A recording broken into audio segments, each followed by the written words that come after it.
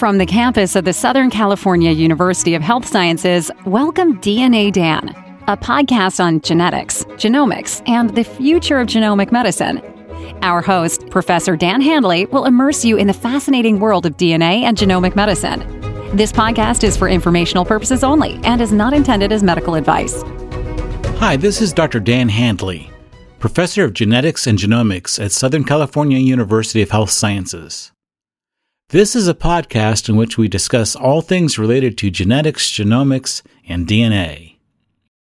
In previous episodes, we learned about the discovery of DNA and how its structure was determined. In this episode, we will discuss more detail about the structure of DNA. It turns out that Watson, Crick, Wilkins, Franklin, and the many others involved gave essentially the correct answer about the DNA molecule and how it is structured. DNA has two intertwining backbones that spiral around each other. These are made up of a form of sugar called deoxyribose and phosphate groups. We are all accustomed to the word sugar, something we sweeten coffee with, but to chemists, a sugar means a molecule having certain properties. So to chemists, there are a great many different types of sugar molecules. Deoxyribose is a particular type of sugar. A phosphate group is simply a phosphorus atom bonded to several oxygen atoms.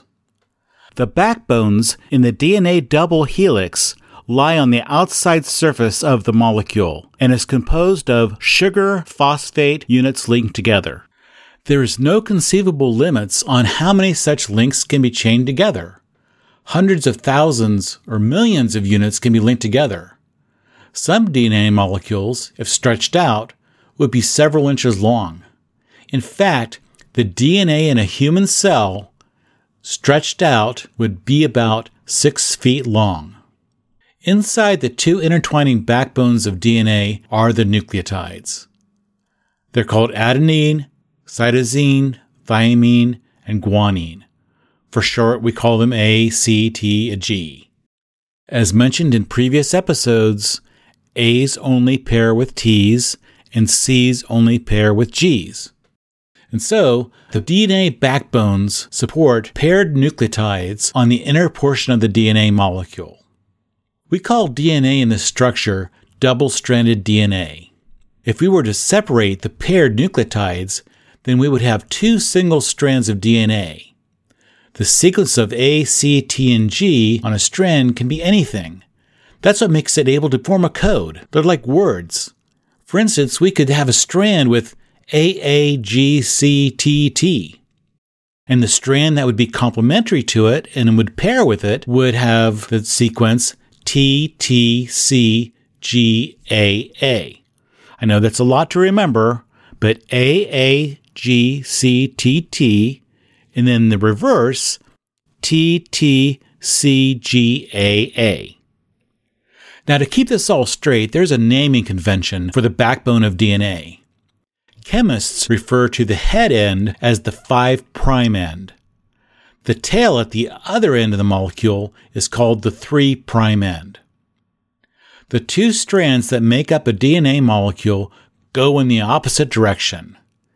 In other words, one strand goes 5' to 3', and the strand complementary to it goes 3' to 5'.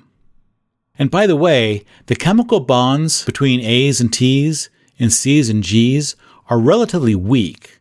And so under the right conditions, such as at an elevated temperature, a double-stranded DNA molecule can be unzipped to two single strands as if being a spiral zipper. That information will have more relevance when we talk about DNA testing technologies in future episodes. And so now you know the basic structure of the DNA molecule. Today, the structure of DNA seems simple and elegant, but before the structure was determined through decades of piecing together empirical evidence, it was a complete mystery, and the structure was really anyone's guess.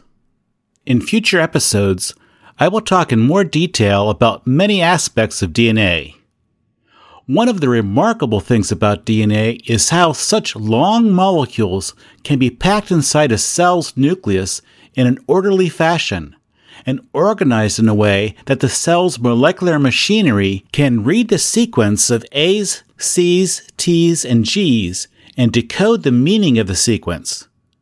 It is an amazing thing and has great ramifications for how DNA organization can be involved in health and disease. This has been a production of the Southern California University of Health Sciences, copyright 2021, all rights reserved. The opinions stated here are solely those of the guests and do not necessarily represent the opinions of Southern California University of Health Sciences.